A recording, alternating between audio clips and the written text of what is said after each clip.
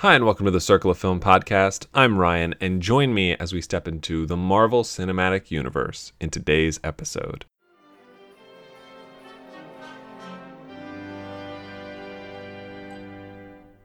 What's this? What's this? The simply sensational Standing ovational Royal Dalton Musical! What is this? This is where you wanna be. What is this?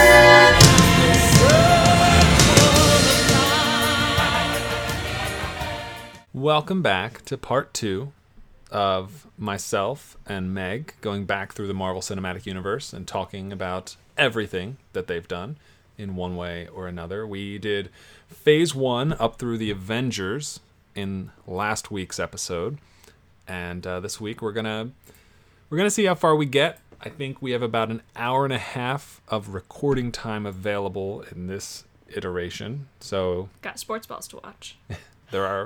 It is Sunday. The AFC NFC Championship games are on later in the day, and those are Mahomes taking away attention from anything else. I have my priorities in order. Yeah, someone does. So we'll see how far we get. Ideally, we could get through Phase 2 in today's sitting. We might get close, and we'll see. So that's where we're at. So if there is a point later in this episode that feels a little stitched together, it may be because we had to record this episode in 2 sittings. We will see. Yeah, let's get into it. Woo. Yeah. So the Avengers came out. It was a huge hit. Everyone loved it, and it did $1 million at the box office every minute that it was out, and so on and so forth. So, unlike nowadays when you get like 4 movies a year that are Marvel films, it took a year for the next one to come out after the Avengers. That's too long. Is it? Yes, my patience is very low. Yeah. Because they were doing about 2 a year, or they were averaging like 1 a year in the first phase. Now they're averaging about 2 a year after that. They realized, we got something. We're going to make a buttload of money. Let's get some more ideas out there. Make it rain on them hoes. Naturally, the first thing they went to was Iron Man 3. Yay. Yeah. Iron Man 3, the only Iron Man film that isn't directed by Jon Favreau. It is directed by Shane Black, who, are you familiar with Shane Black? No. He's from Pittsburgh. He is from Pittsburgh. He made Kiss Kiss Bang Bang with Robert Downey Jr. Okay. The Nice Guys. Yes. Other things. The Predator. The new one, yeah.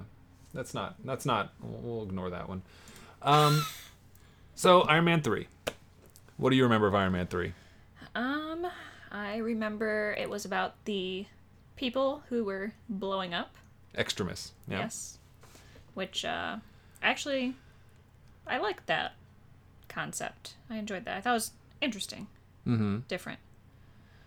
So, I guess since the Iron Man ones are a bit more military themed, Yes. as at least part of like the side story, depending what's going on. I thought this concept of it was, I think, the most interesting of the military style plots to me. Right. I like that they brought Happy into it since he was at the first, I guess, explosion. Yes. Right. I guess not the first one, but the one that they sort of were made aware of. Mm-hmm. Kind of gets the ball rolling. Yeah. Yeah. Of course, Extremis program, headed by Guy Pearce, with a really good name, I feel, that his character has, Aldrich Killian. I think is a It's good a name. good name. Better than Thunderbolt Ross. Yes, it is. Thunderbolt Ross. And there's a couple of interesting narrative devices in this movie. The first is that the whole film is framed like a therapy session to Bruce Banner, if you don't recall. I don't know if I do. I think like one of the first scenes is Tony Stark is like laying on the couch with Bruce Banner, and he's like something. He says like 2 lines, and then we flash back with the Blue Dabba Dee Dabba Die song to the first time he meets Aldrich Killian, when he's like a sniveling, snotty, mangy-haired, pimply-faced tech guy. Yeah, I hate that song. Also, Why? it's just an awful song. It's annoying. A little. Yeah. And then How did you even remember the song wasn't there? I've seen the movie enough. Yeah. Then at the very end of the movie, we cut back. We get another glimpse of him laying on the couch and Bruce Banner sitting there, Mark Ruffalo, and he's asleep, which is cute. I think it's the like first end credit scene of the movie. It's like him being asleep. The other part of it, though, is like I mentioned, the flashback. So Killian met Tony Stark decades ago when Blue Dabba Dee Dabba Die was like apparently a big hit at the clubs. And we're also introduced to another character from Tony's past in Rebecca Hall. Yes. Playing Maya Hansen. Yes.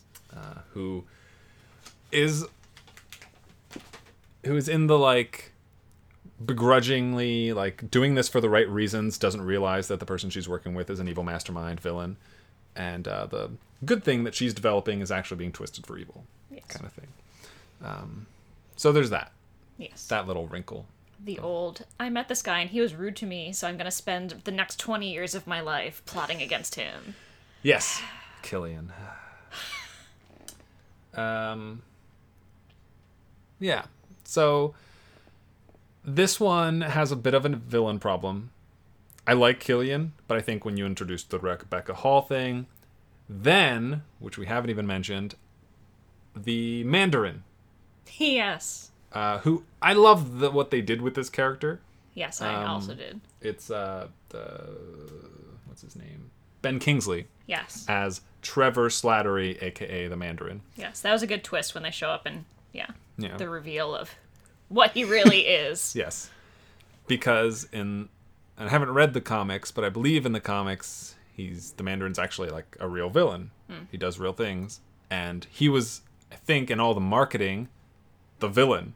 It was the Mandarin. There was no marketing that indicated that Guy Pearce was like the real mastermind. So when you go see the movie, it's like, you've destroyed my childhood by neutralizing and neutering the Mandarin character.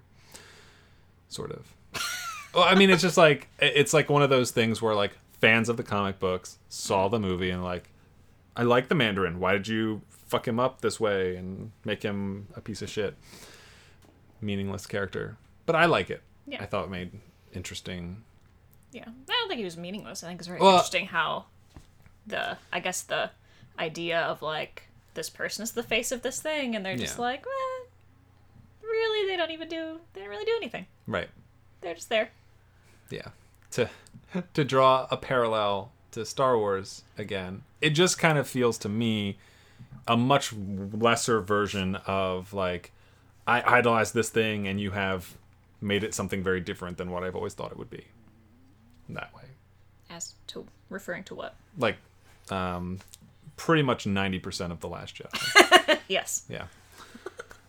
So there's a lot more beyond that. There's a couple of like the lesser thugs in the Extremis program. James Badge Dale as one of the fiery dudes who can blow stuff up, and himself blows up, I think, at some point. I think they all do, really.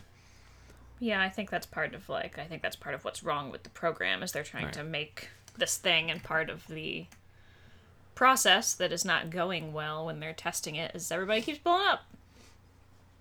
Yes.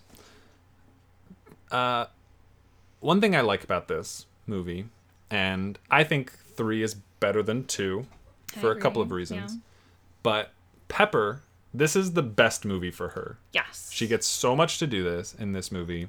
She gets to wear the suit at one point, which is so awesome. She gets Extremis. She gets injected with it toward the end of the film. Yes. And as a way then- to basically try and make Tony help figure out how to fix it. Right. Yeah. and then proves to everybody how capable and powerful she is in her own right and doesn't need anybody's help. Yes. Except she does need somebody to find a cure. Yes. Yeah. Slightly above her pay grade, that part. Don't Little blame bit. her for that, yeah. Yeah.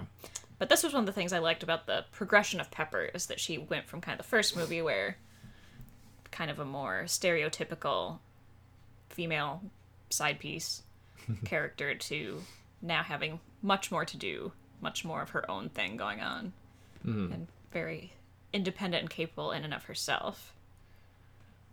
Yes.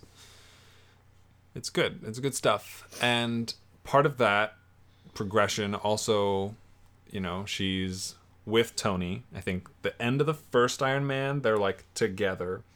They have like a back and forth, will they, won't they stay together thing in the second movie to a degree. And this one, I think they're good. Yeah. The biggest hitch in their relationship is Tony's obsession with the Iron Man suits and all that stuff. Right. He's got, I think there's like a throwaway joke early in the film where she's like, what Mark number is this? Like 4 or 5? And he's like 30 something. Like he has made like dozens and dozens of these Iron Man suits already. Yeah. Which was one thing I liked. I liked seeing all the variations of the suit and the different things on it. Another scene I liked in this one was basically when Tony invites... Is it Guy Pearce's character? And basically invites him to come attack his house. Oh, yes. Like, here's my house. Yeah. And yeah, they send the giant warship and destroy the whole thing. Basically Yeah. knock it off the cliff that it's on. I think he's kind of... It's weird because he's the focal point of the Avengers. He's the one who catches the nuke, flies out into space with it, saves everybody. And I think this movie tries to show like the ramifications of that, especially when he's off on his own in that deserted backwater town in the middle of the movie.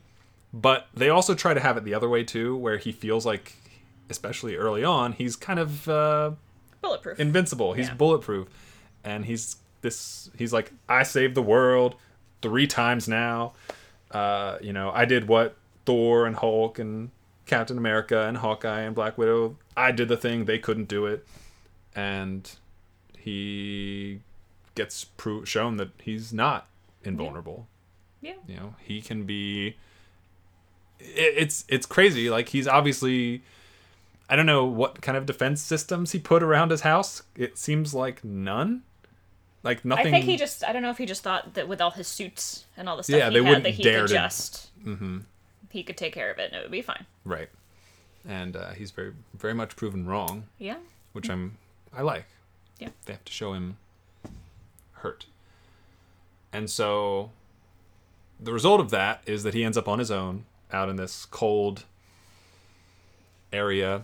I don't remember what part of the country he's in, but it's like the southeast. It's Tennessee, isn't it? Something like that, yeah. I think something like that.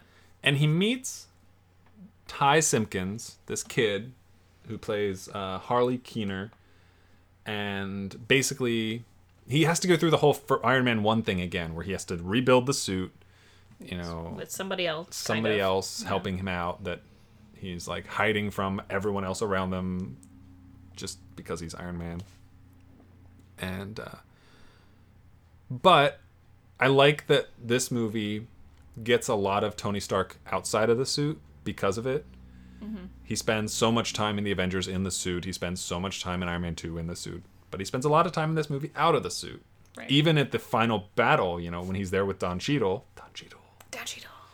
You know, there's a lot of them like invading the place. He's not in the suit, right? Like, Yeah. it's really... I think there was some issues about that behind the scenes and like the making of the movie that Iron Man, the Robert Downey Jr. didn't want to be in the suit as much. And I'm glad they let him have that. Yeah. It goes a long way. Yeah. Don Cheadle doesn't get as much to do in this movie, though. No, not really. I think he shows up a little bit here and Yeah. there, but Yeah. Don't think... There's not much else in it. Looking through the list here, I don't see many other... There's nobody else listed. as a main character. So, no Black Widow. There's really no other Avengers except Hulk as a wrapper to the film, which doesn't really count. Yeah, he's just kind of there because was he helping him work on the suits? He was trying to help him with something, but I don't remember exactly what it was. I don't know. But yeah, it just kind of gets I don't know. It does some good stuff. I think it's a nice new direction to take the character, and we get a little more of his like before he's attacked, we get more of like his drinking problem and his substance abuse issues, sort of thing, and he's got problems.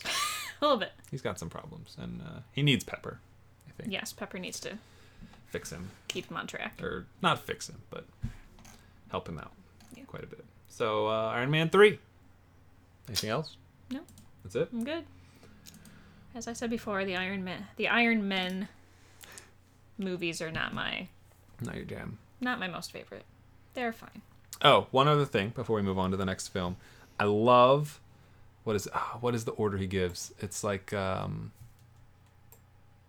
House Party, Block Party, when all the suits that he's made show up at the end, piloted by I think the it's AI. House Party. House I don't Party? remember, something like that. Yeah. No, that part was funny. Where Yeah. all the suits show all up. the independently operating suits just start showing up and attacking everything. Yes, big. I like that a lot. That was part that I liked all the suits, the variation of the suits, Yeah. and then you get to kind of see them all in action. Yes. In the big action sequence. I think like a couple of them are played for humorous effect and like why would you even build a suit that does this? Like what are the possible implications of this?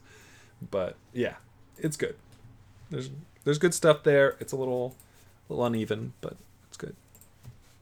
So, after Iron Man 3, we hit another low point in the MCU. Yes. Thor, the first one, was okay. Yeah, it was fine. Yeah. And they did not bring back Kenneth Branagh for the sequel. This is a movie Thor: The Dark World was directed by Alan Taylor, who directed Terminator Genesis and mostly got all his directing credits on TV. Yes. He came from TV. Looks like he did a bunch of the HBO series. Yeah. He did like some Mad Men, some West Wing, some all that, some Sopranos. And naturally, that is the perfect choice to direct a giant Marvel blockbuster. Yes. That's the first thing I think of. Prestige TV, I don't know, equates exactly to superhero comic book movies. Mm-hmm. Yeah. So this one, I don't remember almost any of it because I toned out basically the whole thing. This is one I very distinctly remember playing on my phone or my iPad or something while we were watching it, and I'd look up every now and then and be like, what the fuck is this? And go back to what I was doing. So this is going to be like a theme, I think, of the second phase movies, but Iron Man 3, the bulk of the plot revolves around a conflict that Tony Stark has with a character from his past that we never met. Mm-hmm. Right? Thor: The Dark World revolves around a conflict between Thor and a character that his grandfather fought Oh, was it his grandfather? Not eons even ago. his dad? Yeah. Oh. Odin's father fought Dark Elf Malekith. Arguably the worst villain in the MCU. You have slighted me. I will spend the rest of my life plotting against you and your family.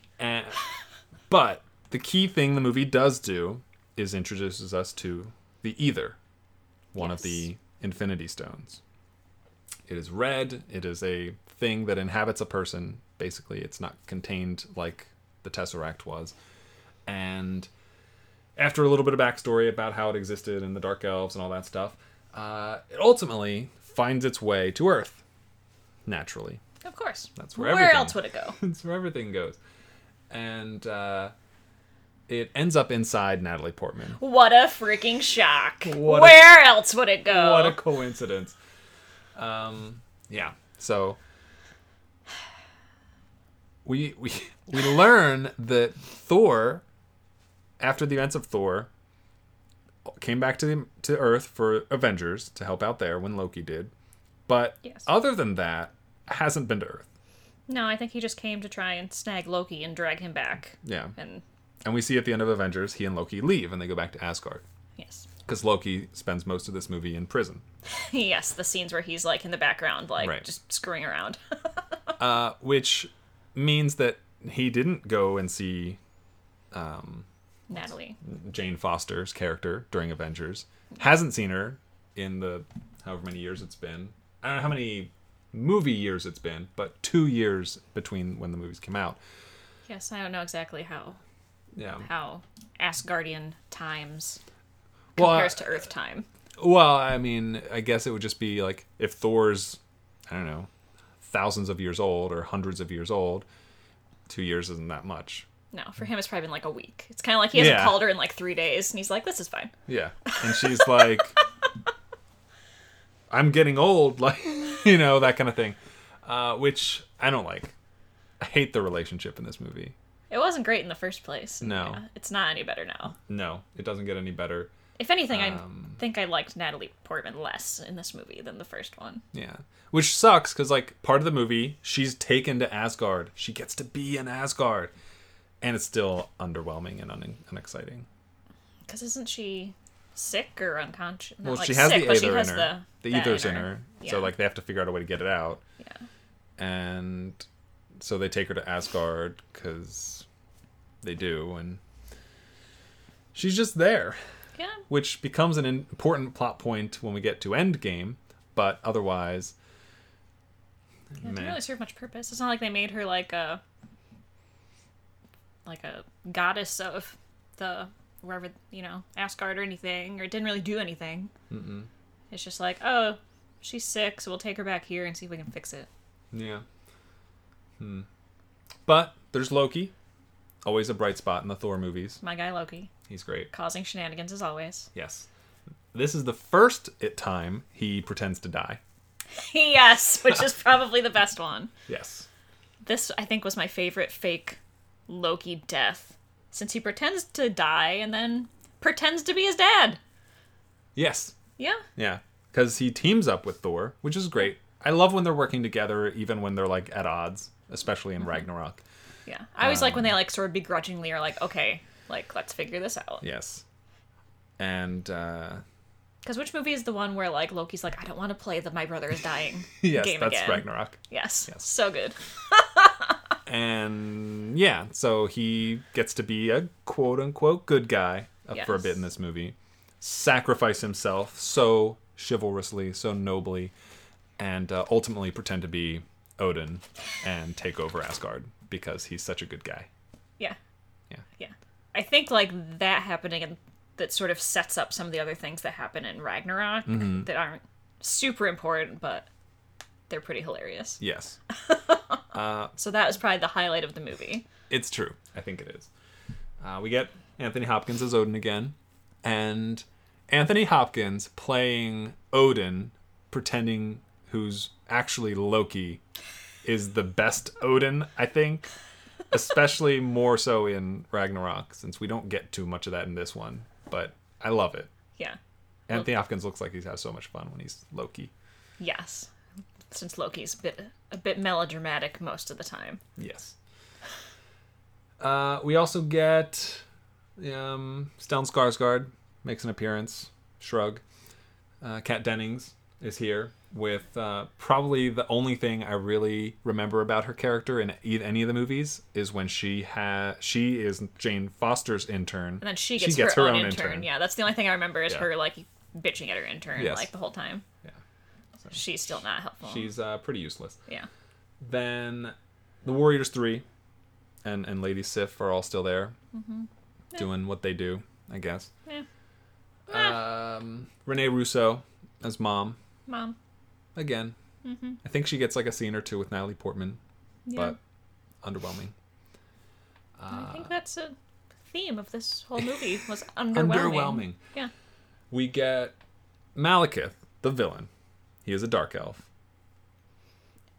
I don't remember what he He's- looks like. I don't remember what he does. I don't remember anything about this dude. He's played by Christopher Eccleston, who was one of the doctors on Doctor Who at one point. He's not really a household name in any sense.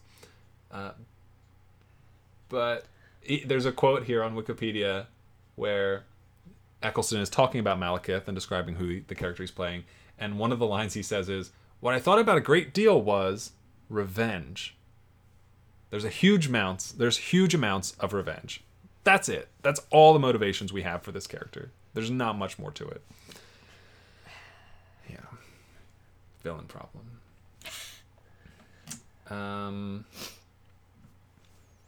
So, Thor: The Dark World. The end. I will say, there's a scene where right when Thor's breaking Loki out, he's still clad in like handcuffs, Asgardian handcuffs, and they're walking through this great hall, and the camera, there's these giant pillars between the two of them walking and the camera filming, and there's like a minute-long sequence where every time he passes through a camera, he switches his appearance. Yes. He turns into Captain America. He turns into Natalie Portman at one point, which is really funny. Yes, I do enjoy that. And so, like, you get this great Captain America cameo where he gets to, like, be Loki, but also not be Loki, and it's fun. It's good. I like... It's Loki. I mean, Loki's why you watch these movies. Yeah. Pretty much. Yes. Yeah. Loki mostly is there for shenanigans, but the shenanigans are generally the best part of the movie. Yeah. As far as the dramatic Shakespearean elements that we got in the first Thor, I felt like those kind of start to slip away in this one. Yeah, this one's still, I think, a bit more of that tone than Ragnarok obviously is. Yeah. But yeah, this is sort of a... I don't know. I mean, it's not... Kenneth Branagh knows what he's doing in those films. Yeah. I don't feel like Alan Taylor does. No. You know, because even like Lost, The West Wing, 6 Feet Under, Sex and the City, The Sopranos, Game of Thrones, Boardwalk Empire, Deadwood, and Mad Men, none of those are Shakespearean dramas. No, not really. And the closest you're going to get to that is Game of Thrones. And that... I don't know what time he was in Game of Thrones, but it might have been even after Thor came out. So, Alan Taylor, get him out. Get him out. Get him out, make him leave. Yes. Give him the boot. Yes, please. So, Thor: The Dark World. Clipping along. Move right past that one. And so that came out in November of 2013. The next film wasn't until April. And it is one of the films that almost always appears in a top 5 Marvel movie list. It is Captain America, The Winter Soldier. Yay! And so Captain America, the sequel to that movie, is going to be the most strikingly different from its predecessor, simply because 70 years have passed. He's already gone through Avengers, so now he kind of has a place in the world, but it's a place in a very different world than the real world, and he has no place in the real world. Everything he's known is gone, except everything he's done in Avengers. So naturally, he's attached to Black Widow in this movie. He's attached to Nick Fury, who gets another significant role to play. And this movie, more than any of the others, I think, shakes up the foundations of the Marvel Cinematic Universe in a very real way. I remember in the TV show, which when this movie came out, the TV show concurrently underwent a huge shift because you find out that the entirety of S.H.I.E.L.D. has been infested with Hydra agents. So Marvel's Agents of S.H.I.E.L.D. it was pretty impactful and made that show infinitely better immediately. But we're talking about the movie, I guess. Yes. I guess that's the thing, right? So after the events of the Avengers, Captain America decides, I'm just going to work for S.H.I.E.L.D. I like doing good things for good people. I'm a military man. This seems like the new military for me. I work under Nick Fury. Seems logical. Yeah. Makes sense. Yeah. I trust Nick Fury at this point. Yeah. No So at reason. this point, other than Nick and the rest of the Avengers, it's like, he doesn't really know anybody else Yeah. that's still alive and around for the most part. It's like Earth is like this giant party, and he's clinging to all the people he knows in one corner of the like living room. He's me. Yeah, Yes. that's, I mean, me. Yeah. And so he just kind of stuck kind of with Fury and whatever wants him to do. He's going out on the missions that he's asked to do, that he can do, that no one else really can because of his abilities. Right. Black Widow, Yes. big role in this movie. Probably bigger than even Avengers because there isn't Tony Stark and Thor and everybody else to have to cater to as well, Yes. which is nice. That was one of the things I like. I like the interactions between Scarlett Johansson's character and Chris Evans' character. I think the two of them have nice Good chemistry in the movies. Yes. That's another thing one of the things I really liked in Endgame was the one scene where, I guess we'll probably get to it later, Yeah. but there's a scene where the two of them are basically just talking. It's And great. it's one of my probably favorite scenes from the movie. All the other things that are in it. Yes. The two of them just work very well together. We add Anthony Mackie as the Falcon. Yep. Sam Like him. Wilson. He's good. On Your Left is a huge moment in the franchise, both in this movie and later on. Yes. I like all the scenes of, them running and Yeah. Captain America just, shooting past him while he's, trying to, stay ahead of him. Yeah. Every time. Doesn't work. Nope, Nope. not possible. It's... I think the movie kind of hand waves the fact that he, has this weird Falcon suit, that he flies, that he's, a paramilitary rescuer guy. It's just I'm that. Done. And then, it doesn't go into any more detail. We don't get any backstory on Sam Wilson, which is fine, Yeah. I think. But Yeah. he's there. He is here now. This is a part of this movie. Yeah. Okay. I guess. Yeah. I like him. I like him too. I like... Chris Evans seems to work well with pretty much everybody else in the rest of the movies. Yep. There's not a lot of people, it's not like Chris Hemsworth and Natalie Portman, those things where, the chemistry, there's nothing there. Yeah. He has very good interactions, I feel like, with almost every other character that he works with. I think he and Falcon work well together. I It's agree. another good buddies that I like comes up for some comedy moments later on. Mm-hmm. When your old favorite Bucky shows back up eventually. Yeah. Before we get to that, leaving that towards the end, I guess. We get Haley Atwell in this movie as old, ancient, decrepit Peggy Oh, Carter no. in the hospital, Yes, which is sad. that is sad. I'm glad she was able to play Peggy with Yes. all the makeup. It looks pretty good. Yes, I'm glad they brought her back as kind of like a, Yes. thing that Cap needs to go. They could have cast a Betty White type, Yeah. but I like that they stuck with Yes. Haley Atwell. I like that he's still devoted to her, even.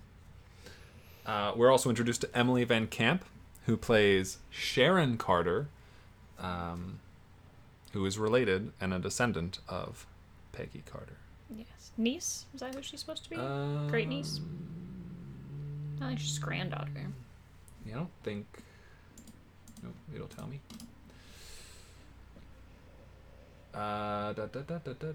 Grandniece, Okay, yeah. I think. Yeah. That seems about right, yeah. Yes. So that's nice. I feel like the movies had higher ambitions for her that aren't going to come to pass because audience was like, no, he should be with Peggy. Yeah. I mean, obviously, I think for a lot of people, them being together would be kind of weird. Yeah. So, I liked Emily Van Camp. I liked TV show Revenge. I liked her a lot on okay. that. Yep. I wouldn't have minded her in the movies as more of a Maria Hill type of role. Sure. Just a regular S.H.I.E.L.D. person. I agree. But yeah, I don't really necessarily like her as a romantic foil to Captain America. No. I think that's one of the people he doesn't have great chemistry with. Thinking back on some of the scenes That's that true. they were in. I think so. One of the few people. Yeah. The two of them didn't go great together. She works at S.H.I.E.L.D. And she's a good person. She is not actually Hydra. So, Nope. points there. People who are actually Hydra. Frank Grillo who works with Cap on a couple of his missions, and it's. I guess we'll get to it when we get to Endgame, but which I'm sure we'll say a lot throughout this. But just like later on, when they like look back on this part of the movie, and everybody's just like, "How do you not know that they're bad guys? You know, like, how do you not know?" Yeah, we're getting to the point in the movies where there's going to be a lot of callbacks from Yes. Endgame.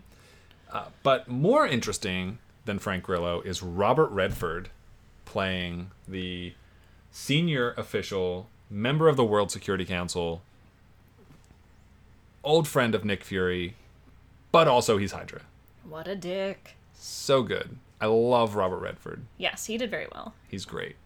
He's like not the kind of character or actor you would expect in movies like this, and he pulls it off great. And I think most of that is because Winter Soldier, to its credit, doesn't have magic, doesn't have aliens and space shit in it. It doesn't have, like, Captain America is the most ridiculous thing in this movie, and he's just like a guy on steroids to the like 20th degree.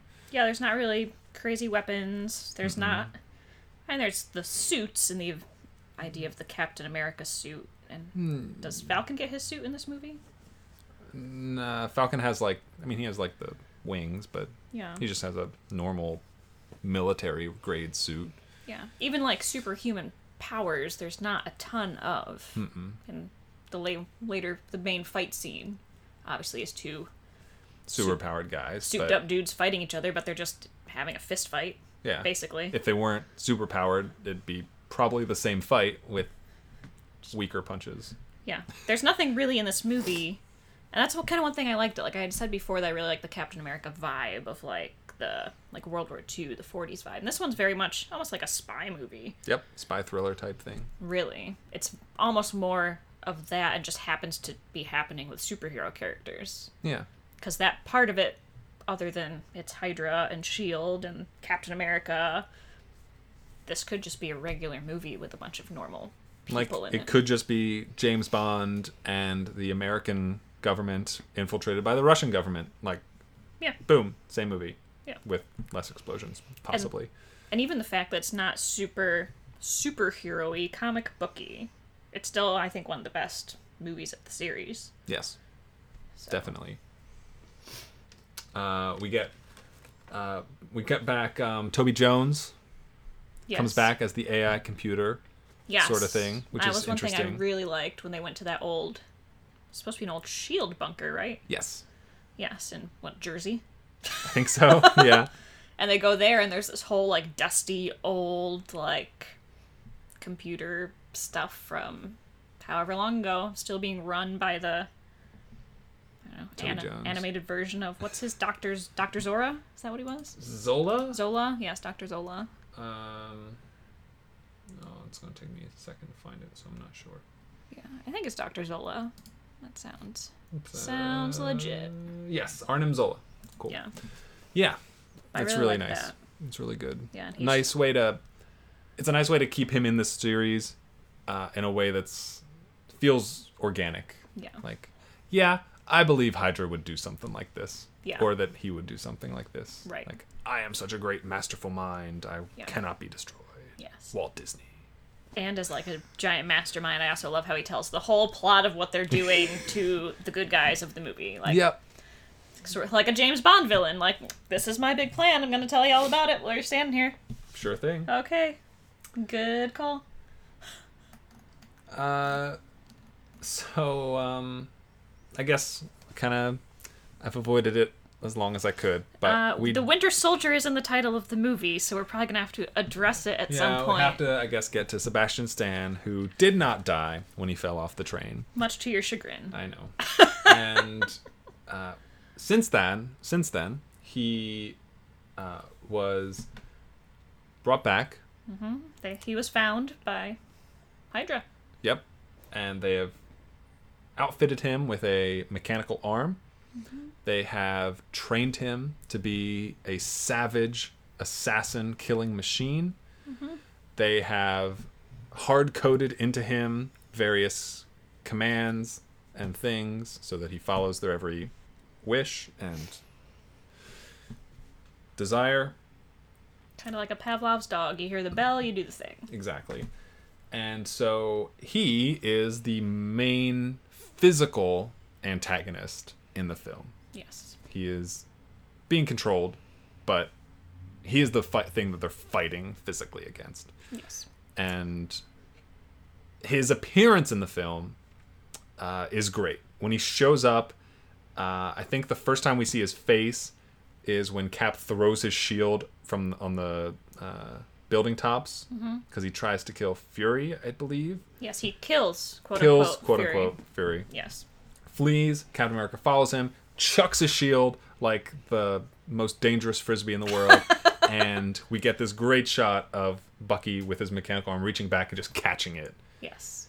And we know who it is, or at least I knew who it is, seeing him. Like, he has the mask on the bottom half of his face, but Yes. I felt like it was pretty obvious. Yeah. And Cap, of course, is still not sure who it is, I don't think. I don't remember when he finally, like, I don't know, does he realize it at that point? Once he, like, sees his face a bit? I'm not I'm trying sure. to remember if there's another scene later where he sees his, like, whole face. I think when they fight on the overpass, Mm-hmm. I think he definitely sees his face then. But I don't remember if he sees it at that point. I don't think he does. Yeah. I don't remember when the Initial- great face reveal was. Yeah. But it's a great introduction to the character. At this point, I'm still on board. So I really liked when he kills Fury. This Yeah. is before we sort of know what's going on. Right. Just all of a sudden, some rando motorcycle biker man Yes. shows up, kills Fury, and then later, Cap goes home in his dark apartment. Fury's sitting there like, Yep. here I am. And basically explains, like, because at this point, Cap, he doesn't know what's going on. No. He's In the like, dark. what the hell's this? And Fury tries to be like, everyone else is bad. I am good. S.H.I.E.L.D. is full of bad dudes. And Cap's like, okay. Sure. Yeah. I think he's still a little skeptical at this point. I mean, who wouldn't be? Yeah. Because even if S.H.I.E.L.D. is infected with Hydra, it can't all be bad guys. Right. Right. And which, it gets into that, like, spy thriller element, like, well, who can you trust? Right. Because then it becomes Black Widow Mm-hmm. sort of trying to figure out what's going on her way. Yep. Well, Captain America's like, all right, who's a bad dude and who's not a bad dude? And the two of them aren't really communicating so great. No. So it Takes them a little bit to get takes together. a little bit to, yeah. Yeah. He thinks she's being suspicious. She's trying to also figure out what's going on. So Cap decides to trust Fury Yep. initially. Mm-hmm. He eventually, I think he trusts Natasha Yes. fairly much. I think he also trusts Sharon Yep. without questioning. Yes, because I don't know. I think initially he thought she was just his neighbor. He would Yes. see every now and then in the hallway, and then Yes. finally she's like, okay, yeah, I work for S.H.I.E.L.D. too. Right. And he decides, I trust you. And then he also decides to trust Falcon, this guy that he doesn't know, just met, Yep. basically. They sort of bond over there. I guess, like, one of the things Falcon is doing is basically, like, helping soldiers with PTSD type Yes. thing. Sort of like therapy groups, Great guy. which I think is something I think that Cap sort of like, oh, Respects. yeah. He probably could use also some of the therapy sessions. Yeah. Definitely could. So, and on the one hand, like, I point this out because, like, how convenient that the people he chooses to trust, these people he doesn't really know at all, are the good guys. But on the other side of that, I think it shows how much he is Captain America. He sees the good in people. Like, that is his thing. Yes. Like, he is like down to earth, really good person, and he sees that in others. Yes. So it's a balancing act. I like it, and it's a little convenient, but I like it. Yes. So they all get together. They hatch some sort of plan. They go find Mystery Man in the bunker. They figure out the plot. They know there's the elevator scene. I guess that's getting towards the end of the movie, but there's the elevator scene, which is Yes. great. Great. Yeah. And ultimately, as much intrigue and thrills and spy stuff as there is in the first 2/3 of the movie, the final act does kind of turn into a slugfest, with the exception of Black Widow, Fury, and Robert Redford's characters Right. at that moment. But everything Cap does after that is like he's just punching and kicking, Yes. which is fine. Like that's what he does Right. ultimately. And the overpass fight is great. A lot of great like knife work and explosions and stuff, and it shows, I think, quite capably that Sebastian Stan as the Winter Soldier is absolutely strong enough to fight with Cap. Yes. And He's basically the Hydra version of Captain America, Yes. pretty much. And so what I like about that is that I think Captain America also understands this. And I think he realizes that the only way he can beat him is not physically, but to break him of his control. Trying to get to his soul by get to his speaking soul. from his heart. Yes, try to penetrate his soul with his heart, basically. And that is where it loses me from a Bucky perspective.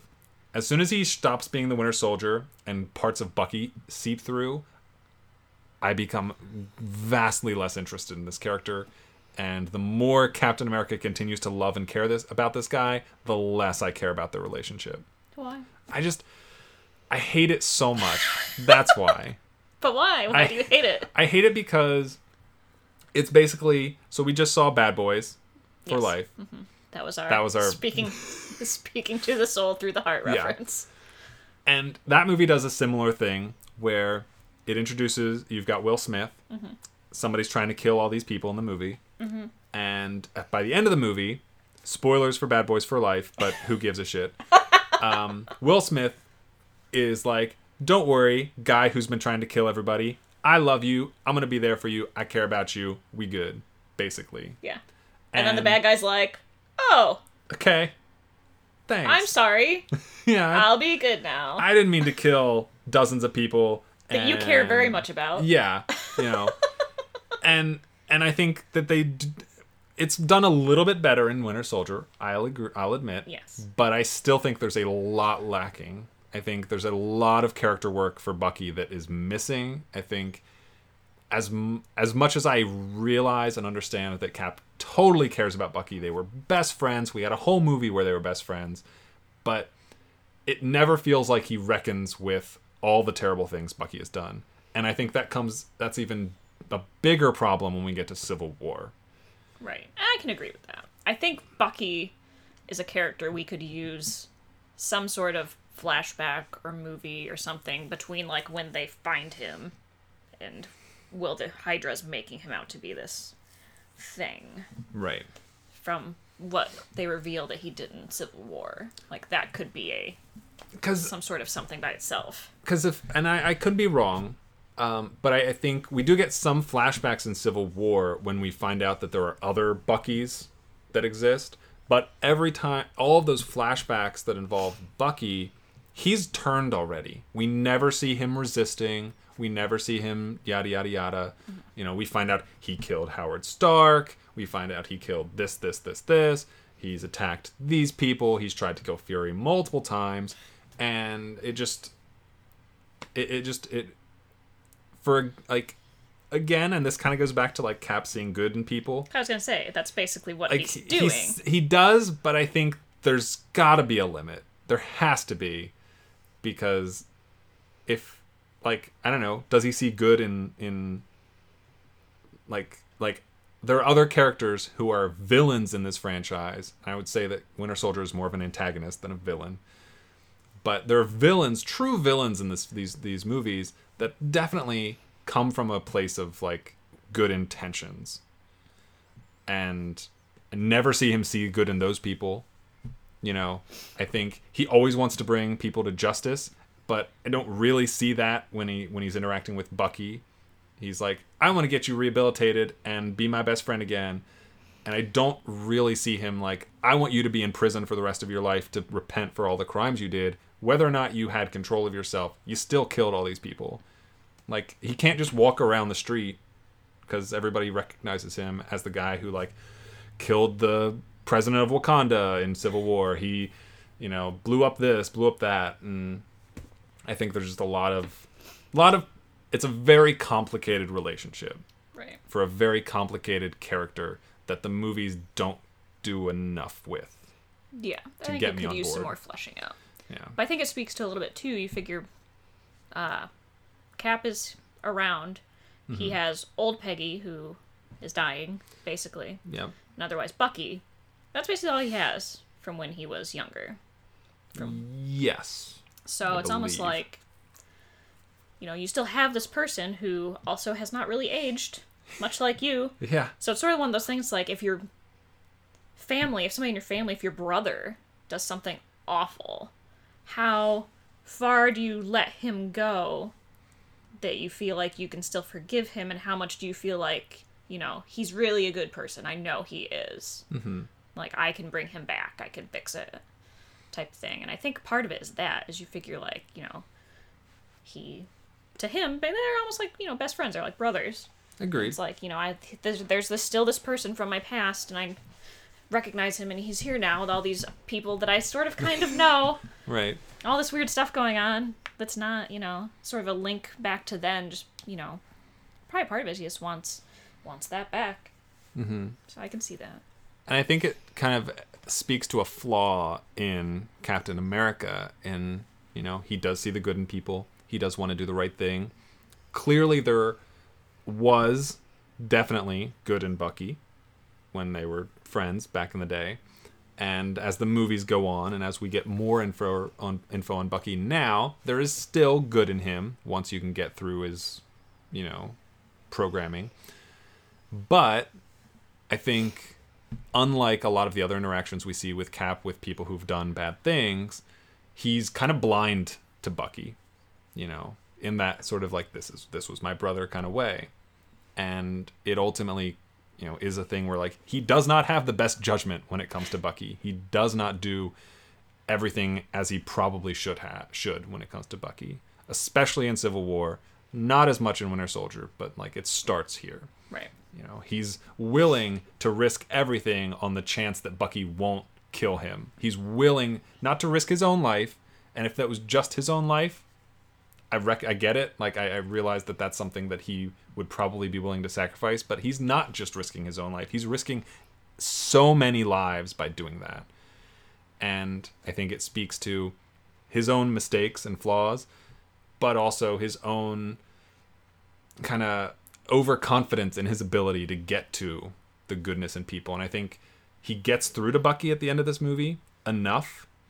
Not completely, because they're not friends at the end. But I think if he were able to realize the risks he was putting people in by what he was doing more in this movie, I would be more okay with how it plays out, I think. That's fair. Yeah. I'll allow it. So I still love the movie. Don't get Yes. me wrong. I think it's a great movie, but I have my problems with Bucky. You do not love Bucky. Not a big Bucky fan. One thing I did like with Bucky was at the end of the movie, once he and Captain America sort of part ways at the end, and Bucky sort of goes off to do whatever he's going to do now. Yeah. I do like where he goes to the Smithsonian and sort of sees the memorial. There's like the Captain America almost like exhibit there, and there's a section for Bucky, and I do like that part where he kind of goes back and sort of, like, oh, this was who I used to be before. Mm-hmm. It's almost like, I don't know if they wiped his memory, but I think like way down in there, there's still a little bit of it. But Yeah. You can sort of feel that he's like trying to climb out of this deep, deep pit he has dug for himself over the last 70 years. Yeah. Or rather, that has been dug for him more so. I did like that. I liked him going to see that. Yes. It's nice. I like that part. Something we haven't mentioned. Captain America Winter Soldier, directed by Anthony and Joe Russo. The first Marvel movie they direct. But would be... So going on 4 Marvel movies that they've directed at this point, as they would later come back for Civil War and then Infinity War and Endgame. So they're a pretty big deal in the MCU. Yeah. I think they've directed a lot of my favorites out of the whole franchise. Yeah, they got a good track record, Yeah. and not just even outside of the Marvel Cinematic Universe, they've done some good stuff. So, we ready to move on to the next one? Yes. So, April 2014, we got Captain America Civil War. And it had been a while since it had been over almost 3 years since we'd had a new franchise in the Marvel Universe. And then we get cult hit, indie sleeper, Guardians of the Galaxy. Yeah, it's a bit of a tonal shift from some of the other movies. Directed by the wonderful James Gunn, who has directed, among other things, Scooby-Doo and Scooby-Doo 2. Oh, great. Excellent. No, he wrote those. He didn't write those. I don't know if that's better or worse. But he kind of made his thing in small movies, indie movies, Slither, Super, and then he gets tapped to do Guardians of the Galaxy, which, very much like Iron Man, is a character that they're not the biggest comic characters. No, I don't think I'd heard of any of these. Like, I'm not a comic books person, but I knew who Iron Man was. Like, I don't know if I knew Thor, comic book Thor, but I knew who Thor, the god Thor, is. Captain America. Yeah. You know. Characters who've had movies in the past. We've had Hulk movies. We've had a Captain America movie. Right. Spider-Man. Spider-Man, Know of course. who Spider-Man is. Yeah. Even, I think I'd heard of Ant-Man, Okay. who's not. I might have. I It's so know- tough at this point to remember. Yeah, like who you knew beforehand and who you didn't. Definitely would not have had any idea who the Guardians of No, the Galaxy not a chance. But This was when I was very skeptical, because this was another one being, I read BuzzFeed all the time. Yeah. And they enjoy their MCU at BuzzFeed. But this was another one of the ones where everybody's like, oh, Groot is so great, and everything is so great, and everything's awesome, and everything's hilarious, and I love Groot so much, and I love Rocket, and blah, blah, blah. And I, look at the list of characters, and I'm like, there's a tree, and Yep. all it says is I am Groot. Yep. And there's a raccoon that talks, Yep. and there's Green Woman. a green woman. There's Dave Bautista, who used to be a WWE wrestler. And the I'm like- lead is a hyper worked out, muscly Chris Pratt from Parks and Rec. Yes. I'm just like, how is this anybody? I'm like, this doesn't even sound like it makes any kind of logical sense at all. No. So Chris Pratt as Peter Quill, Star-Lord. Zoe Saldana as Gamora. Dave Bautista as Drax, the literal destroyer. Vin Diesel as Groot. I remember when you told me that, and I'm like, no, it's not. And you're like, it is. And I'm It like, is. no. And Bradley Cooper as Rocket. Which is another one who I it's don't... so great. Like, the two of them, even knowing that that's Bradley Cooper, just doesn't compute in my head. It's great. Still.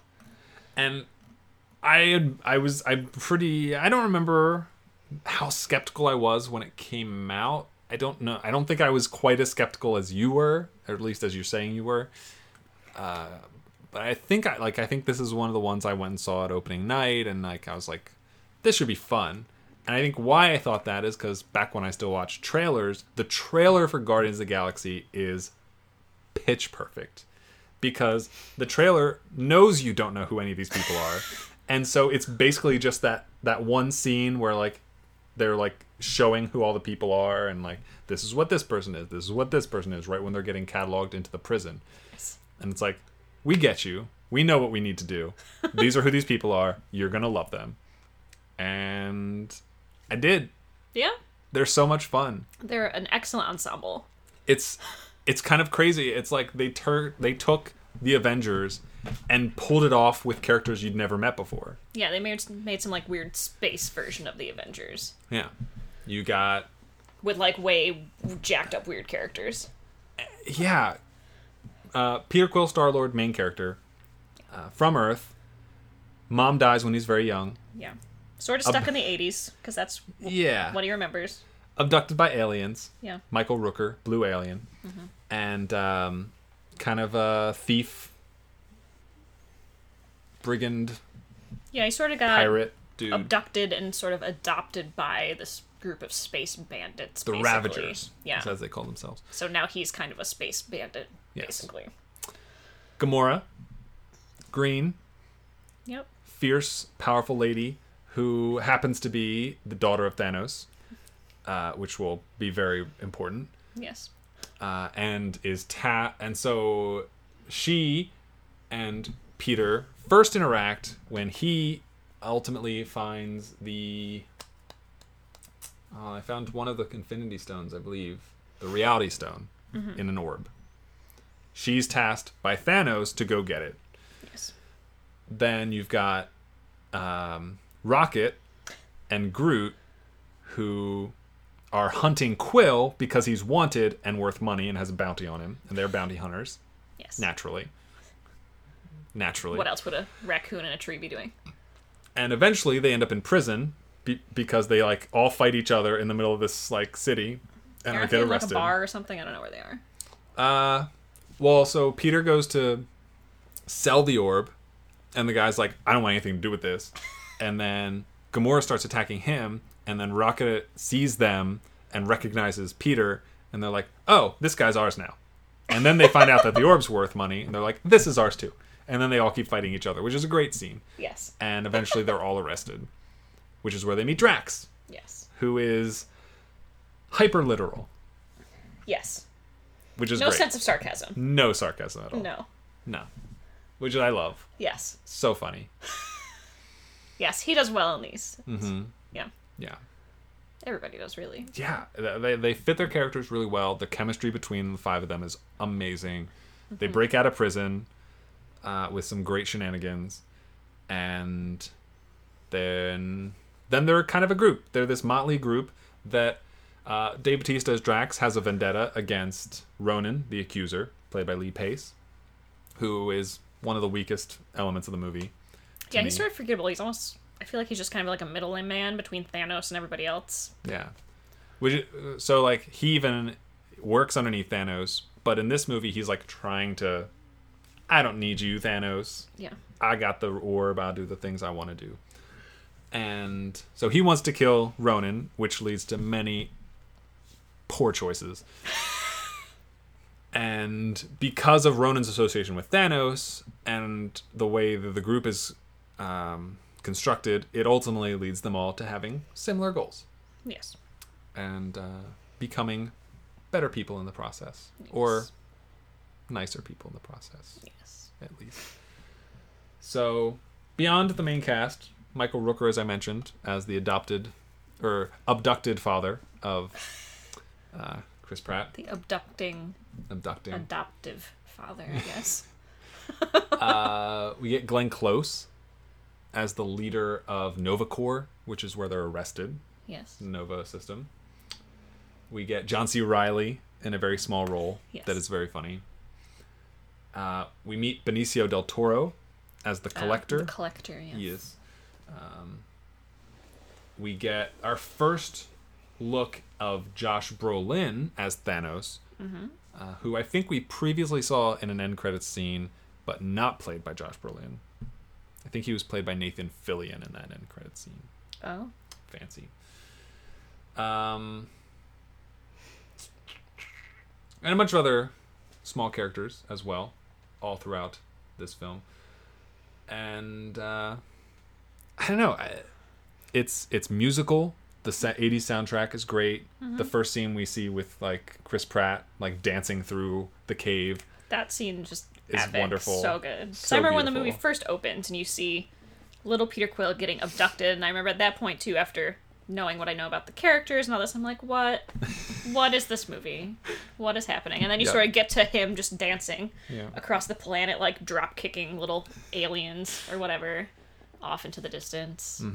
Like, this movie I think just has a lot of really good, not necessarily important scenes, but really great just like little comedy, like just random things going on that are very like memorable. Yes. Like the scene where he's dancing, the scene where they're trying to figure out the escape plan from the prison, Yeah. and they keep sending Groot. Groot sometimes not a great listener, No. not great at execution. Rocket giving very specific instructions to Groot of where he needs to go, what he needs to do, what he needs to get, bring it all back. You see Groot, like, concentrating very hard, like, okay, I got understand. it. I'm on it. I am Groot. I'm Groot. He And- goes wandering off. Does the thing that they were supposed to do first. Yep. Collects some other stuff he didn't really need. Yeah. Yep. Comes trundling back over. It's like, I am Groot. Like, here you go. And Rocket's like, this is not even at all what I fucking asked you to do. No. Try again. So there's like a few scenes of him just going back and forth. You might be conflating part 2. Is this part 2? When he's baby Is it Baby? Groot. Baby Groot going back and when he forth? tries to get the fin. Stealing the leg? The leg is in this one. But Does it happen a couple times? no, I don't think so. I don't know if swear it it was does in this the first one. I know it happens a lot in the second one with Baby Groot. Because does he have to... Do they have to escape from somewhere in the second one? I feel like it definitely had to do with them getting out of Rocket prison. and Michael Rooker are trapped, and Michael Rooker loses his fin, which controls the like little flying dart thingy. Yes, yep. And so they want to get the fin back, and he brings back like 6 or 7 things that are Oh, not yeah, the maybe fin. it's that. Yeah. Yeah. I think he brings back like a severed hand or something like that, and he's like, "How did you even?" Yeah. Yes, but he absolutely has listening problems. Yes. I think the scene you were talking about where Rocket's like, this is what we got to do. This is the order we need to do it in. And lastly, we do this. And then, like, he keeps talking, and he's like, all right, Peter, I need you to do this. And, like, in the background, we see Groot Yes, go you see over. Groot just go wandering off and just start doing things. It's like, oh, do the thing. And, like, all of a sudden, Havoc and, Yes. like, got to scramble, which So is great. Anytime, I think, and this speaks to more than just Marvel movies and comic movies, but anytime some characters like this need to happen, and immediately they cannot possibly happen in the order you are specified. You it's know great. it's not happening that way. Yeah, it's great. It's so good and And I creates think a lot of drama. these movies with Groot especially pulled it off very well. And Drax, of course, like Yeah, he's not great at following instructions either. no, he's like, what did you do? I called Ronan. I need to attack him. I need to get my revenge. This was perfect. Was it? Was it? No. So I think, arguably, definitely, I would have said it before Ragnarok came out, easily the funniest Marvel movie. Yes. I think it's top 2, maybe. Yeah. I think you can go either way. Yes. Anytime a movie has the phrase pelvic sorcery, Yes. it's probably going to score pretty well. The Gamora-Peter relationship Yeah. sort of burgeons in this film. Yes. Peter trying to use the pelvic sorcery on people. Yep. Yep. There's, for some reason, he flirts with her using, what's the movie with Kevin Bacon, where he dances in the city that doesn't allow dancing? Oh. Why can't I think of the name of the movie? What is it? It's not Flashdance. No. No. It's, and why were there so many 80s movies about dancing? I don't know. Footloose. Yes, Footloose. I could see Footloose. He woos her with Footloose badly. Yeah. Doesn't work that well. No.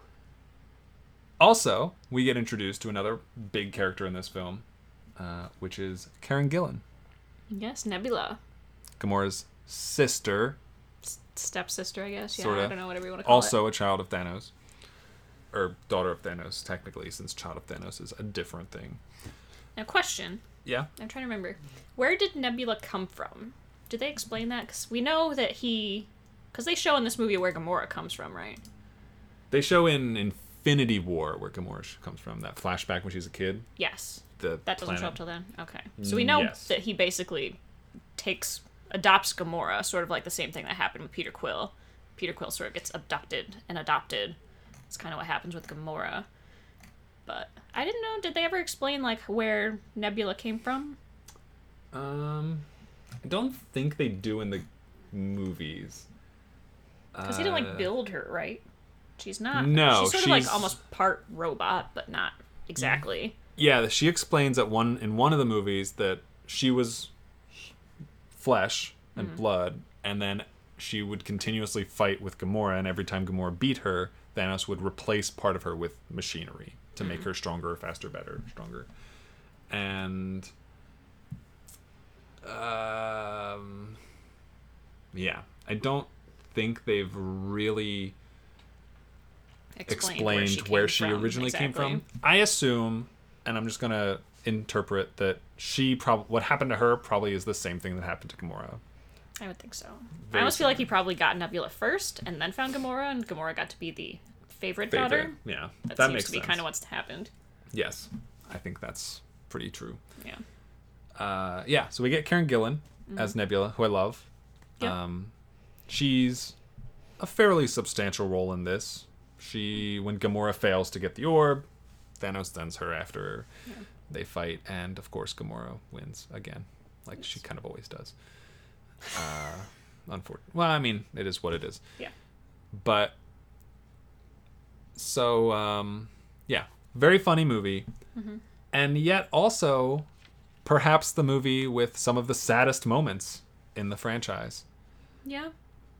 Kind of the end of the movie where they're falling, basically like they're gonna crash land on Earth. Mm-hmm. Groot sacrifices himself to protect everybody else, wraps them up in his twigs and branches, wraps up everybody.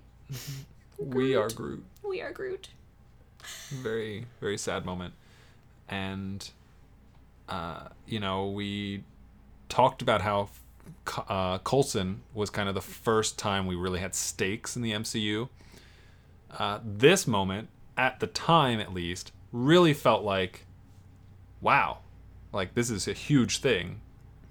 He just died, basically. Yes. And of course, we would later see Groot be reborn Yes. from a seed to a sapling by the end of this film's end credits. The nice thing about trees is you can replant them. Yeah. But I mean, it's a very impactful moment. You set up this character who says 3 words, and in the final moment introduces 2 new words to his vocabulary, and it is literally devastating. Is a pretty impressive feat, Yes. I think. Which is then, in my opinion, completely backtracked when Peter Quill defeats the main bad guy in this movie with a dance off, which is hilarious and very, very stupid to me. Pants off, dance off. Ronan, of course, the villain, set up as more than a physical threat for not only Drax, but probably the entire Guardians team. Yes.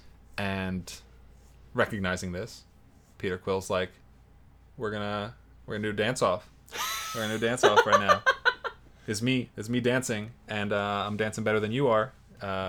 Singing a song while I'm dancing, and also I'm dancing, and you're not dancing, so I'm winning. And I distracted you, and now we defeat you by stealing the Reality Stone, which he and everybody else, except for Groot, grab in some capacity, like Daisy Chain grab it to contain its power. Yes. Peter, I think, grabs it and is basically going to sacrifice himself to, I don't know, do whatever. I don't know. I think basically the idea is, like, he's not going to be able to withstand whatever the stone is doing. Right. So then I think Gamora grabs his hand. But how does that solve anything? If he dies because he's not powerful enough, doesn't the thing just fall to the ground? And I Ronan think we can see in pick this movie it up? and later on that Peter Quill doesn't make good decisions always. Yeah. Doesn't Again. think things through. Yeah. So, I mean, That I is don't know if true. it would blow up. I don't know if it would just do whatever it does and fall on the ground. I don't know. But anyway, Peter's idea is that he's gonna take one for the team, do whatever with the stone. Gamora grabs his hand to help absorb some of the energy or whatever. Drax and Rocket. Drax and add Rocket sort themselves of to it. Yeah. attach themselves on also. Yeah. One thing I liked Yondu's arrow. So cool. That was really cool. The sort of whistling yes. little whistle that he does. It's Arrow flies around. it's like kind of insane how powerful that thing is. Yes. He takes out like 30 guys in like a second. Yeah. That scene where the arrow's just flying around going Yeah. through people's. Excellent. I'd like to know what that arrow is made out of. Yeah, I'd like to have a little more understanding on that. And we Yeah. don't get that in the next movie. No, We do get more great moments with the arrow. Yes, we get more arrow, but I could never use it. I can't whistle, so I'm not a great whistler. yeah. But yeah. So a lot of great stuff in Guardians. Both on the comedy and drama side of things. And they defeat Ronan successfully. Yeah. They give the Reality Stone to the Collector. Yep.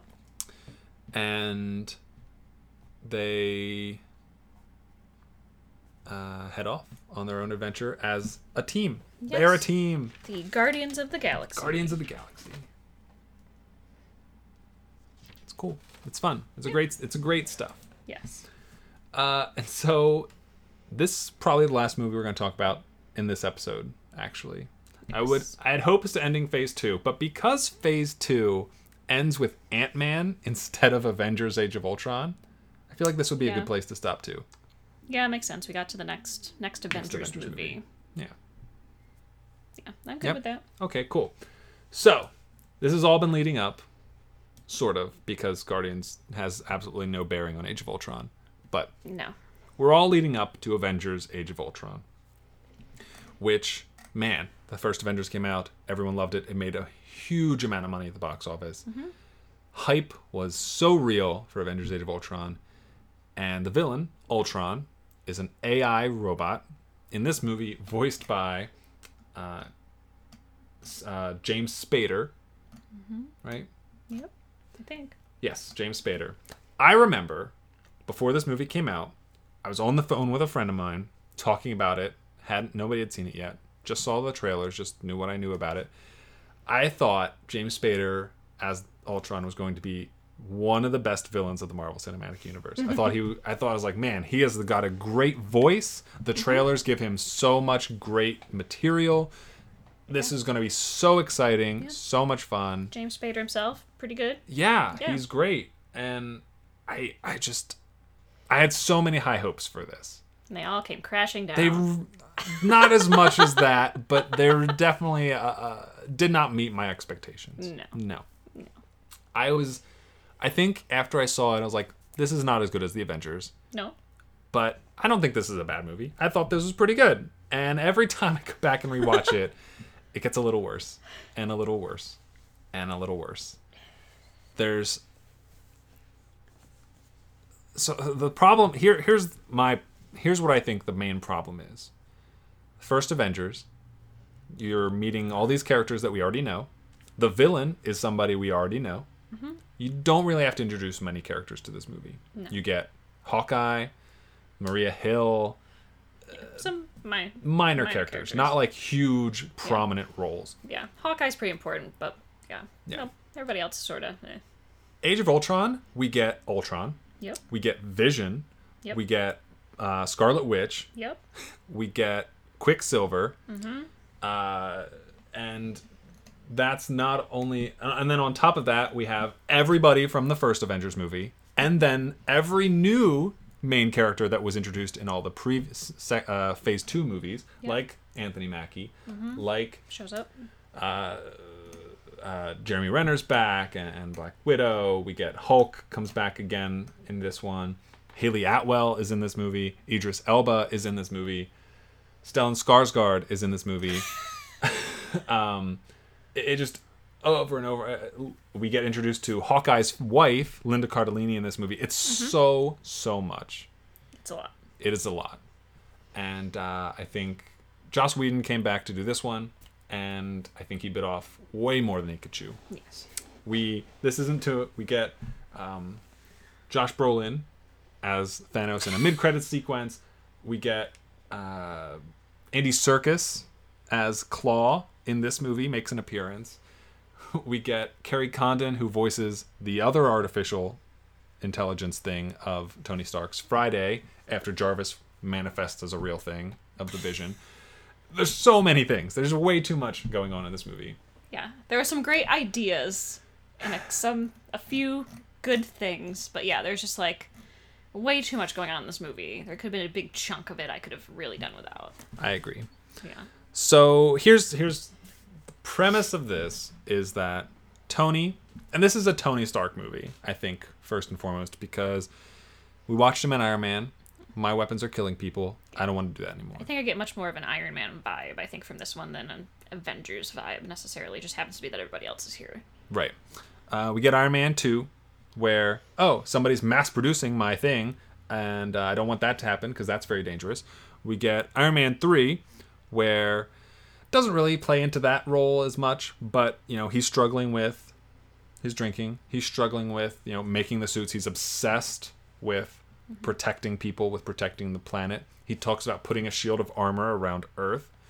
And in this, the spark is that he creates Ultron, an AI system intending to protect Earth. Yes. And of course, as all Frankenstein monster AI creations do, if anybody's seen iRobot or any other such films, once you become a sentient artificial intelligence, you slowly begin to realize that the biggest issue with Earth is humans. Yes, not wrong, but not exactly what Tony Stark was going for. Not the intention. And in this case, specifically the Avengers. Yeah. And I think in hindsight, once you get to like the Civil War era of the movies and you look back on this, there's actually a little bit of like, oh, there's like a connecting thread here. Like, he's realizing what it's taking the governments of the world to realize much faster. Yes. Like, these guys create so much collateral damage. Yes. Everybody is dying. Yes. They're not really saving people. Yes. Even though they have good intentions, they're basically destroying a bunch of stuff in their quest to try and help. Yes. And half the time, all of these people are coming to attack them. Yes. They're not... Sometimes they might be going after Earth, but a lot of times, like, I'm gonna go mess with this person. I'm gonna go do this. It's like, what's that? Tony Stark has become a huge superhero, and he once spit at me while I was a fan of his at, like, some expo. I'm gonna blow everything up. I'm a supervillain now. Yeah. And so Ultron comes to these realizations, turns itself into a robot, artificial intelligence being. And basically pieces out, goes off and does his own thing, like, I'm gonna get rid of these guys. Yes. I'm gonna do my job. Protect the Earth from the Avengers. And I think there's, again, you mentioned it earlier, like, there's so many good ideas. I think the fact that Ultron is basically just a part of Tony's mind amplified is so interesting. Yes. I think there's so much you can get from that. Yeah, kind of like his paranoia, like, I did all this stuff that's bad, I need to do something to fix it. Which is basically then him realizing, like, I'm the problem. Yeah. Yes. It's, you amplify this part of him enough, and he's like, wait a second, the other parts of me are not great, and I gotta get rid of it all. You have all these aspects, and what's worse is that it ultimately leads to the Sokovia incident, where Ultron lifts this huge chunk of Earth out of the Earth, intending to turn it into an asteroid meteorite that crashes down and destroys everything. Silly, but whatever. And but it ends up killing so many people. Yes. And it's unlike some of the other villains in other movies, and again, I like this part of it. Tony made this thing. Like, this isn't just some alien that came out of... it's not Loki just coming like, I'm gonna take over the world by causing this big incident and then being like, I am the hero. Right. Yeah. It's like, ah, shit, this is one of my things that I made that went off and did its own thing. And yes, it would be like if collectively the Iron Man suits just all, like, took off and just started blowing everything up. Yes. Whoops. Uh-oh. My bad. My bad. So, there's that. Yes. Which, again, I like part of it, but I think, again, it's kind of poorly executed. This is so Banner, Hulk helps him develop the intelligence. They use the gem from Loki's scepter to create the intelligence and what ultimately ends up creating the sentient Ultron. But then, byproduct, they create Vision. Who I will always call Jarvis, and I will never call Vision. Yeah, so Jarvis, we haven't ever talked about Jarvis, actually. No. Jarvis is sort of like Tony's AI in his house, almost like his AI butler. Yes. Kind of go around his house, he can be like, oh, Jarvis, pull up a map of this. Like, Siri. Jarvis, give me this. Yeah, Jarvis is basically Siri. Yeah. Like, send me suit, 13. Like, give me this, do that. Jarvis kind of has his own voice. He always has had Paul Bentley's. He's always been Paul Bettany. Yep. Do you know what Jarvis stands for? I know it stands for... I know its initials, Yeah. but no, I don't. just a rather very intelligent system. Fun fact, though, you never watched the shows, I did not. but in Agent Carter, since that takes place in like the 40s, 50s, Jarvis was actually the butler of Howard Stark, I think I knew that. played by somebody else. It was not Paul Bettany, but No, I I feel like is he mentioned in the movies? I feel like that is mentioned. might be Somewhere, I'm referenced. not sure if it was Just or like in not. passing or something. Not in Endgame, it all comes back to all Endgame. comes back to Endgame. When they go back in time and he meets his dad, Yes, doesn't Jarvis is there with his dad? Yes, and that the is guy why. who plays him in that is the guy who plays him in the TV show. Yes. That's where we are. Because I think they're in the elevator or something, and Tony Stark's dad says something. He's like, Jarvis, like, I feel like I know that guy.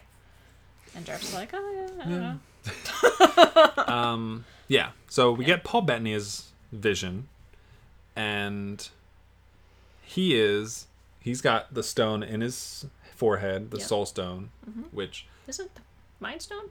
Mind Stone? That's right. Yes. You're right. Mind Stone. Soul Stone is the other one. There's 6 of them. Too many stones. Which, if I'm not mistaken, is what's giving him life. Yes. And Because that comes up later. yes.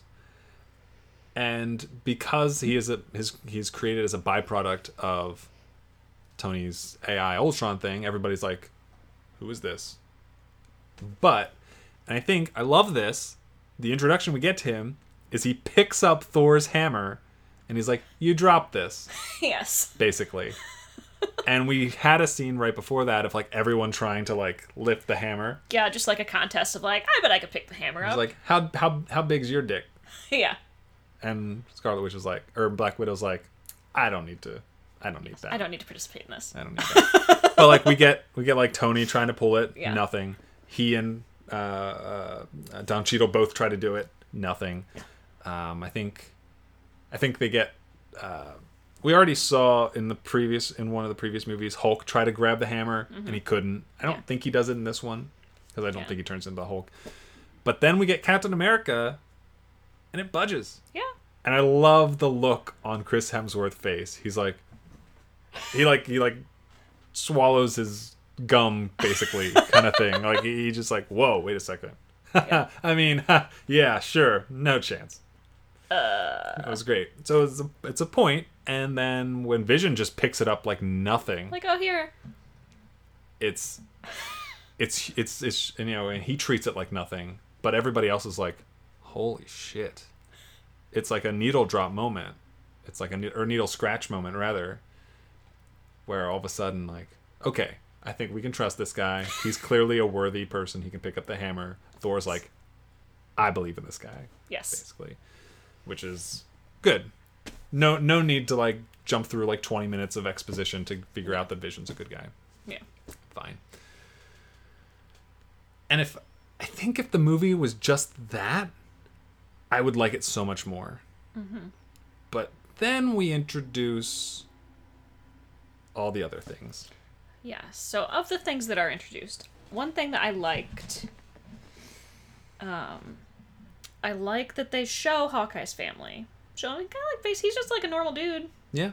basically. And what I really like is that Natasha they all get to the house. And Natasha just comes barging in like she owns the place, is talking to all the kids, talking to his wife. Like, clearly she has been there before. Yes. I really like that moment that it kind of shows, like, you don't see it necessarily in the movies manifest as much, but you can see that Hawkeye and Natasha are, like, close, good friends.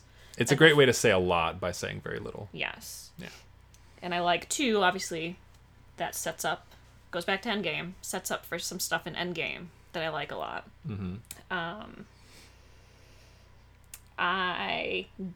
One thing they introduced that I did not like was the Hulk and Natasha being some sort of romantic thing, which I didn't even see any kind of setup for. It just No. seems like all of a sudden they're just like, I love you. Hey. You're hot, I'm hot. Let's do it. Yeah. But also, I'm Mark Ruffalo, so I'm not like that hot. And even if I'm He's the Hulk, kinda- I'm not that It's kind of hot. like dad hot. I guess. Yeah. I don't mind Mark Ruffalo. But like, when you're surrounded by the Chris like Evans, her Chris and Chris Hemsworth, Evans, great chemistry. yeah, Even her and Hawkeye, granted he's married, and I think they're more kind of like, buddies, but like the chemistry between the two people is Great. good. And then I just did not get that with I those don't. two at all. I'm not sure what they saw in it. I think it's a misfire, and I wish, like, they And tried it to, sets up stuff for the rest of it. because like they but tried to other do that things. with Cap and Sharon Carter, Yeah. and then when people were like, I don't like this, No. they went away from it, Right. and well, I guess they kind of didn't because it was still in Civil War, wasn't it? But She was still around, yeah. because like they kissed in Civil War, but it's still like it permeates through the other Avengers movies after this, and I was just like, Yeah. I never got it. I think when the scene came up, because it's the first scene with them, they're sort of, are they in like, Natasha took a shower or something. Like in the bedroom or like whatever, just sort of, not implying that they had been doing anything, but like No. Natasha had showered and they're sort of hanging out and she's all like, oh, we could be a thing. yeah. Yeah, and Mark Ruffalo's like, But I'm also a green monster. yeah. What if I turn into a big green monster and squish you? Like, Yeah. problematic. A little bit. There's some issues they have to get through. Yeah. But yeah, not a fan of that. Yeah. The twins appear. Because doesn't Ultron, how he finds them? Let me see. I don't remember how exactly he found them. We get But that's where they first come up, is they're going to be Ultron's henchmen, basically, until they figure out what's going on. yes. Because they want vengeance against Tony, because Tony, I think, again, as Killed usual, their Tony parents killed their somehow. family somehow with his shenanigans. So what happens? So Ultron has a particular base that he wants to start his operations, and that is the base where they're being held. Quicksilver and Conveniently Scarlet Witch. located. Yeah, how unfortunate. These random kids in Russia. And he's like, oh, you hate Tony Stark? I hate Tony Stark. And they're like, okay, great! Yeah, let's work together. And cool. And so when they go, so then he goes to Andy Serkis, Ulysses Claw, to obtain vibranium, Dun, dun, dun. Wakandan vibranium. Wakandan. That's the first time the Maximoff twins meet the Avengers. And on like any given day, I'd say the Avengers are far more powerful than the Maximoff twins. Right.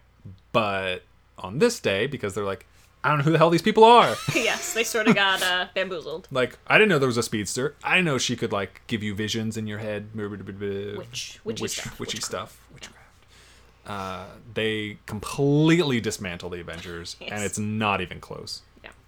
Which The I element like. of surprise works well against them, apparently. I like that. Yeah.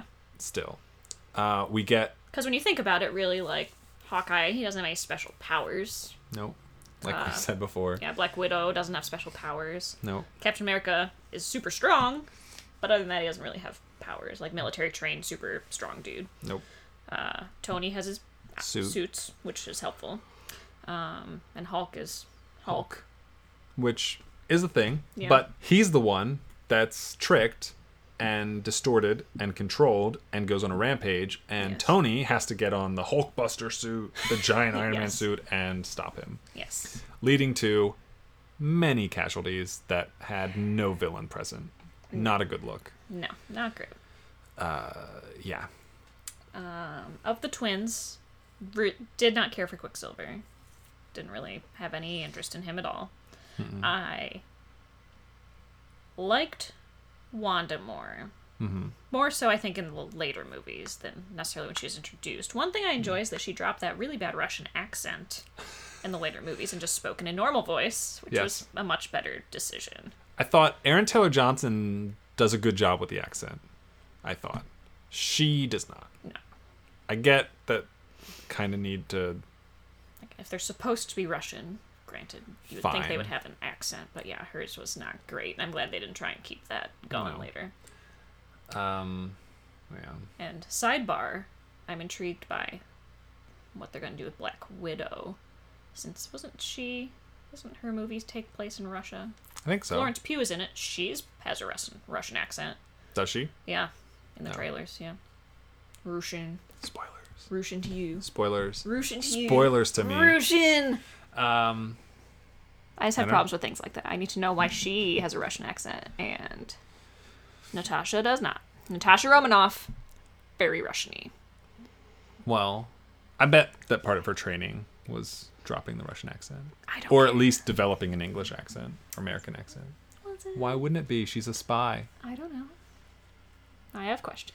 I have am answers. skeptical. I'm giving you answers. I reject your answers. Well, you're worthless then. So this all kind of leads us to a final fight. And because Ultron loses his hold over the twins, they turn to the good side. Yes, once they find out, they think that they're just going to go get rid of Tony Stark. And they're like, cool, we're on board with that. Yep. Then they find out, like, we're going to destroy half of the Earth. Yeah. And they're like, okay, that's Wait a little too far. It's like That's not what we signed up for. We had one person we want to kill, not 100 million people we wanted to kill. You're at about a 10. We were at like a 2. So everybody's against Ultron. And, Ultron himself is not particularly powerful. Like, he's very smart. He's very intelligent. He's got access to literally anything he ever wants through any sort of connection of computer technology. So to kind of supplement that, he makes more of himself. And the problem is, I'm pretty sure in the final action sequence, like, it's not like there's an Ultron and then there's all the not Ultrons. He's just whichever one he wants to be, I think, is the situation. Which is at least somewhat more interesting than him and everything else. Mm-hmm. But at the same time, it's like, they're all identical. They could all not be or be Ultron. And it's just like, it weakens what I feel like Ultron is, in a sense. Maybe. Kind of. I don't know. It's just a lot of CGI thrown at the screen. Yeah. Similar to the first Avengers movie. It's almost like he turned into all of the Tony Stark, Yeah. like, suits. Yeah. Agreed. Sort of the same idea, but Ultron. Yeah. Yeah. It does give us some good scenes, some action scenes, where they're all defending the button, the Doomsday button. The Doomsday button. Silly. Which is great. Like, seeing everybody, like, fighting constantly at the same time, punching, kicking, using their magic. I like that, but I don't like why we get there in that way. I saw like a late night talk show interview with Elizabeth Olsen talking about Age of Ultron, and specifically that scene where they're all fighting together. And she's like, it was so, like, I don't know which show it was on, but the guy was like, well, tell me, like, how cool is it to be like an Avenger, to be like fighting alongside all these other people? And she's like, I mean, it's great, but they're all doing real stunts and I'm just like waving my hands around. Oh no. It's true. It's like, yeah, pretty accurate. Yeah. That's kind of her move in most of the movies, is like shoving out her arms. Yeah. Yep, pretty much. I mean, she's good at it. I buy it. Yeah. They do Seems good. legit. The effects work, but Yeah, better you than her mention it. accent. Yeah, much better than her accent, yeah. So, Her yeah. arm flailing is better than her accent doings. Yes. I think Vision ultimately defeats Ultron. They save as many people as they can. Quicksilver gets killed, Yeah. which I don't mind. It is fine. He's okay. Yeah. And they save, quotation marks, Sokovia, and a lot of. of people die in the process. Yeah. Yep. Mm-hmm. So then we get to the end of the movie. Yep. We get this final Hulk Black Widow exchange, Yeah. and he flies away in a Quinjet, Yep. and she's on the monitor. Yep, trying to talk him into staying, and he feels like he's too dangerous. He can't really control his Hulkness that great. He doesn't want to endanger anybody else. He really doesn't want to endanger her, so his solution is just flying off into Nowheresville. Yes.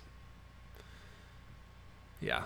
It's a silly element, but what it ultimately gives us with Hulk, totally worth it. Yes, exactly. Totally worth it. Yes, the payoff of this happening is Great. If I had to deal with Natasha and Hulk being vaguely romantically interconnected to the point where Hulk's like, I need to leave. Right. That's fine. I will accept it. Yes. Then we get a new SHIELD base of operations. Yes, and that was one thing that I really liked, is kind of showing, The Avengers base. yeah, the Avengers base and Cap and Natasha basically training the new quote-unquote Avengers, Falcon and Jarvis and Wanda, and I think Don Cheadle's there too, right? Yep. Yep. The oldest Avenger. I guess Captain America's the oldest. Well, I guess Thor's the oldest Avenger, but Technically. the oldest actor playing an Avenger. Yeah, probably in human years, the oldest Avenger. Yes. In lived human years, at least. Which is fun. We get that, which is cool. Hawkeye retires to go be with his family. Mm-hmm. Great. Get him out of the movies. As much as interesting as he may or may not be. I like Hawkeye, I like Jeremy Renner, but he's not as central to most of what's happening as anybody else is. No. And I think by getting him out of the movies, it makes the scene in Endgame that much more powerful. Mm-hmm. I think, which it is a great scene. So I'm cool with that. And then we get a mid-credit scene, Thanos putting on the Infinity Gauntlet, Dun dun dun. saying, "I'll do it myself," which is great. Yes. I don't know that they could have teed up Infinity War / Endgame any better. This one scene from, what would it be? It would be 3 years before Infinity War would come out. All the hype you need. With what? 1, 2, 3, 4, 5, 6, 7 movies in between. Yes. Yes. That really don't have anything to do with Thanos at all. No, there's some bits and pieces, I think, of some of the Infinity Stones and such in them, but Yeah, no. That's about it. I don't know. Is there anything else you want to add to Age of Ultron? no, I don't think so. We can keep on keeping on. Yep. And this one's not great. No. It is. Definitely the weakest Avengers movie. Yeah, it's in kind of tier. No thanks. This will be the last movie that Joss Whedon directed. Womp womp. Womp womp. He would hand over the reins to the Russo brothers for the Avengers movies. Which probably turned out better. I like Joss Whedon, but I think the last two, I feel like, Avengers movies are much improved upon the first two. I think he works much better with like smaller scale stuff. Yes. Like a Buffy, like a Dr. Horrible sing-along blog. Yes. Yeah, all that stuff. Yes. Yeah. Which just leaves Ant-Man as the last movie in Phase 2, but we will get to that next time. So, Ant-Man. The best trailer the MCU has ever made. The stupidest trailer I've ever Best seen. trailer. I'm going to play the audio clip on here next Okay. time we do it. Please It's do. so good. So stupid. It's so good. Every trailer should just be that. No. 2 of your stars singing, vocalizing, humming, beatboxing, scatting a thing. And it's just like, man. It's great. So stupid. It's great. I love it. No. It's so good. That's it, though. That's it for Yeah. now. Yeah. So this episode coming out, releasing January 27th. If you hear it, then after it comes out, just know some of the future episodes, future parts of the MCU retrospective look back, will probably be recorded already and probably already be on Patreon if you are a Patreon subscriber. Yeah. Early access. Early Who access. doesn't want to listen to me? All you have to do is subscribe for a minimum of 8 cents an episode. Can't beat it. No, pretty cheap. Yep. My man is cheap. Thanks. I gotta thank Brian, Patreon subscriber. Love you, BB. Gotta thank him on every episode, as long as he's a subscriber right now. Yay. Appreciate it. That's not me saying I hate that I have to do that. It's me like, yes, I'm happy to do it. Yes. Totally worth it. If you want to find other episodes, including the previous Marvel and future Marvel episodes, depending on when you're listening to this, find them on iTunes, Stitcher, places where podcasts can be found, and the website, circleoffilm.com, in addition to many other things. You can find me on Twitter at Circle of Film. If you would like to find Meg on Twitter. Yep. At AlgoFeroz. ALGOFEROZ. Where you retweet things from other people, primarily. Primarily, yes. It's great. Yep. Usually about sports ball. It's coming up is race ball season. Zoomies. There'll be a lot of Zoomy tweeting. Yes, that's NASCAR Yes. for the layman. You can find me on Letterboxd at Circle of Film. You can email circleoffilm@gmail.com about anything at all. If you have your own personal rankings of the MCU films, I'd be happy to look at them. See what you think. Yeah. Let me know. If people want to send them in, we could compare the listener average to our ranks later on. Yeah, when we get to the end in like 7 episodes. We can tell you how wrong you all are. So, or yeah, maybe. And if you'd like to support the show, but Patreon, just not something you can feasibly allow at this time, I understand. You can like the show, rate the show, review it, subscribe to it, tell somebody about it. Just like, hey, coworker Bob, I listen to this podcast, and I think you should too. you like the MCU. Yeah. Listen in. But really, the best thing you can do is just listen. That matters the most. All right. That's going to be it for today's episode. Thanks for listening. And as always, have a week. So long, farewell, I'll be to say goodnight. I know she'll never leave me, even as she fades from view. So long, farewell, I'll be to say adieu. Nothing's really left or lost without a trace. Nothing's gone forever, only out of place. So long, farewell, au revoir, I'll be to say. Wait a minute. Wait a minute.